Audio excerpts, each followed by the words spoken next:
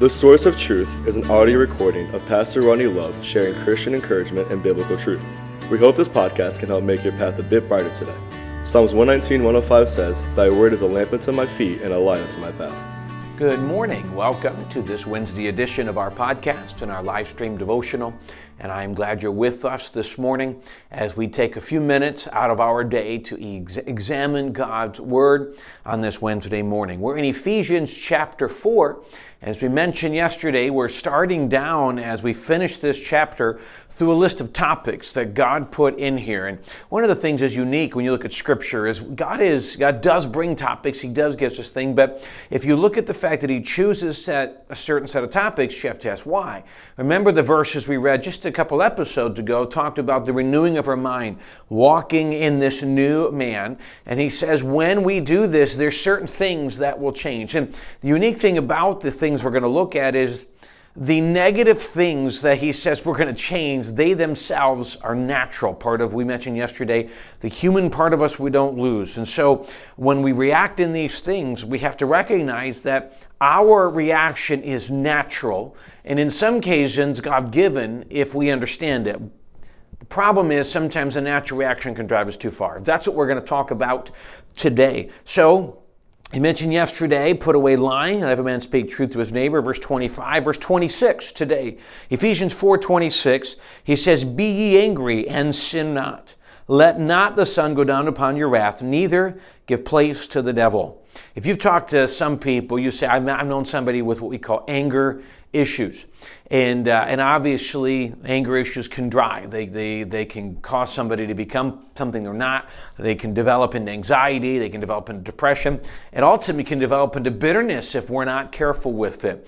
What I want to do is just, instead of putting a title to this per se or breaking it down to points, I think the simple thing is just to unpack the two verses we're looking at because it just flows as to what anger is. So the first thing we see is something very unique in verse 26 where he says, "Be ye angry."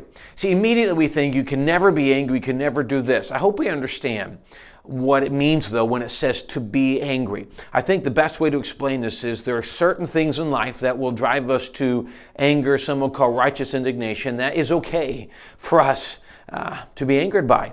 Some things, not so much. So the other night, my family and I went down to Penn's Landing to watch the fireworks on Monday night. And it took us forever to get out of that parking lot. And what we found was, as we're going around what was the original line, to my left, we can see other cars cutting through the open spaces and pushing their way in. And there's a part of me that just annoyed me and angered me because they're being impatient, they're not caring about anybody else, and it can make me wait even longer.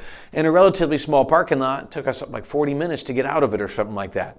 Now, that's wrong anger. If I had decided to get out and go yell at somebody, which I did not, I sat there mostly just thought it was silly and thought it was selfish, but it is what it is.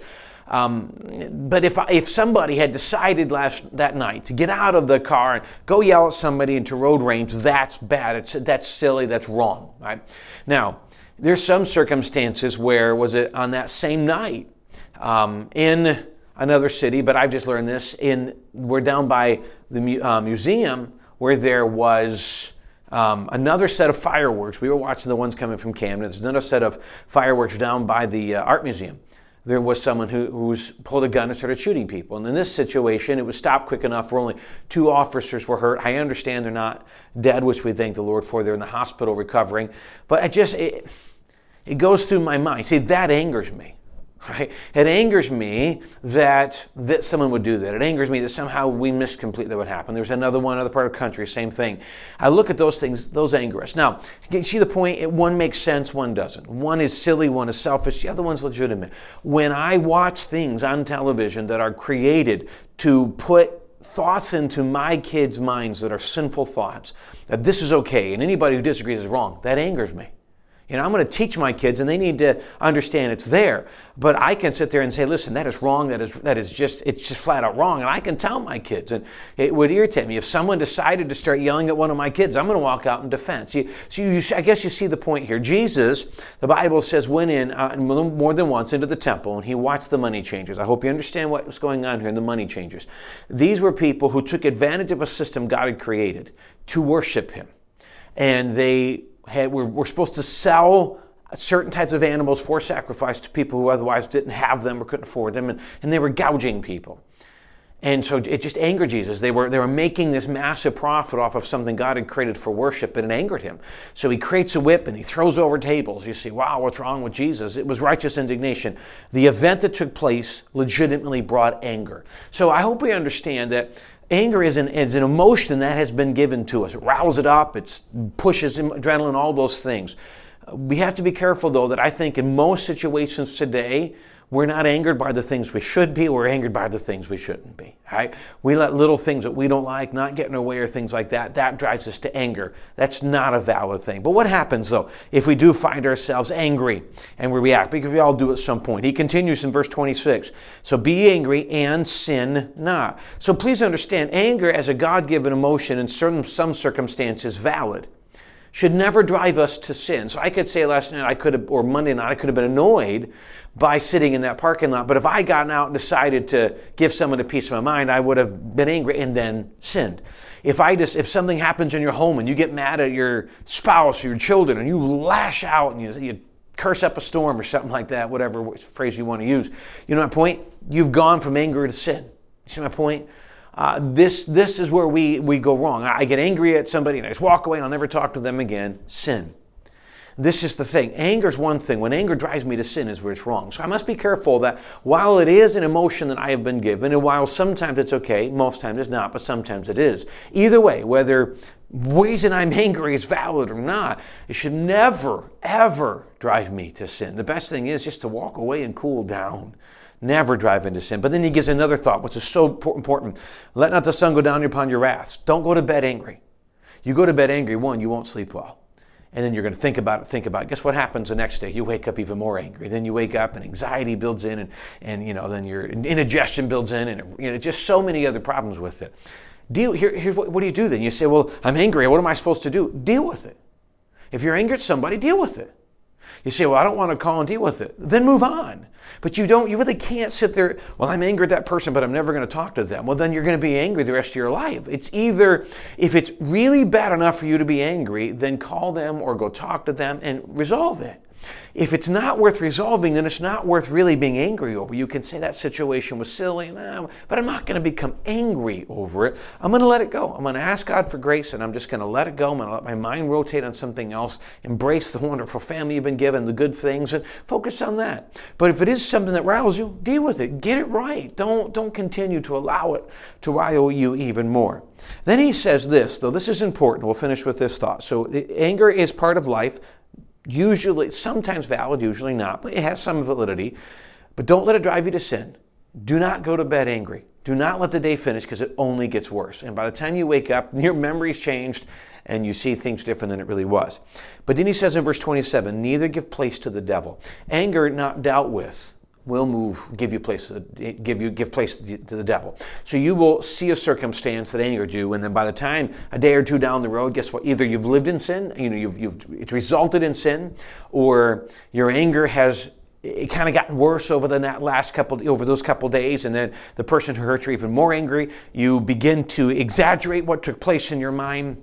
It produces more and more anger, and in some occasions, you're so angry at somebody, and they may not even actually done anything, but you're not willing to deal with it. You could get to the point where you have split a relationship with somebody for something either invalid completely or valid, but you're not willing to deal with, but you're willing to say, I'll never talk to that person again. You've given place to the devil. That's what Satan wants. He wants your marriage to fall apart. He wants your home to fall apart. He wants your family to fall apart. And he wants one little thing to be the reason you'll never talk to a friend or a family member again. And he splits it.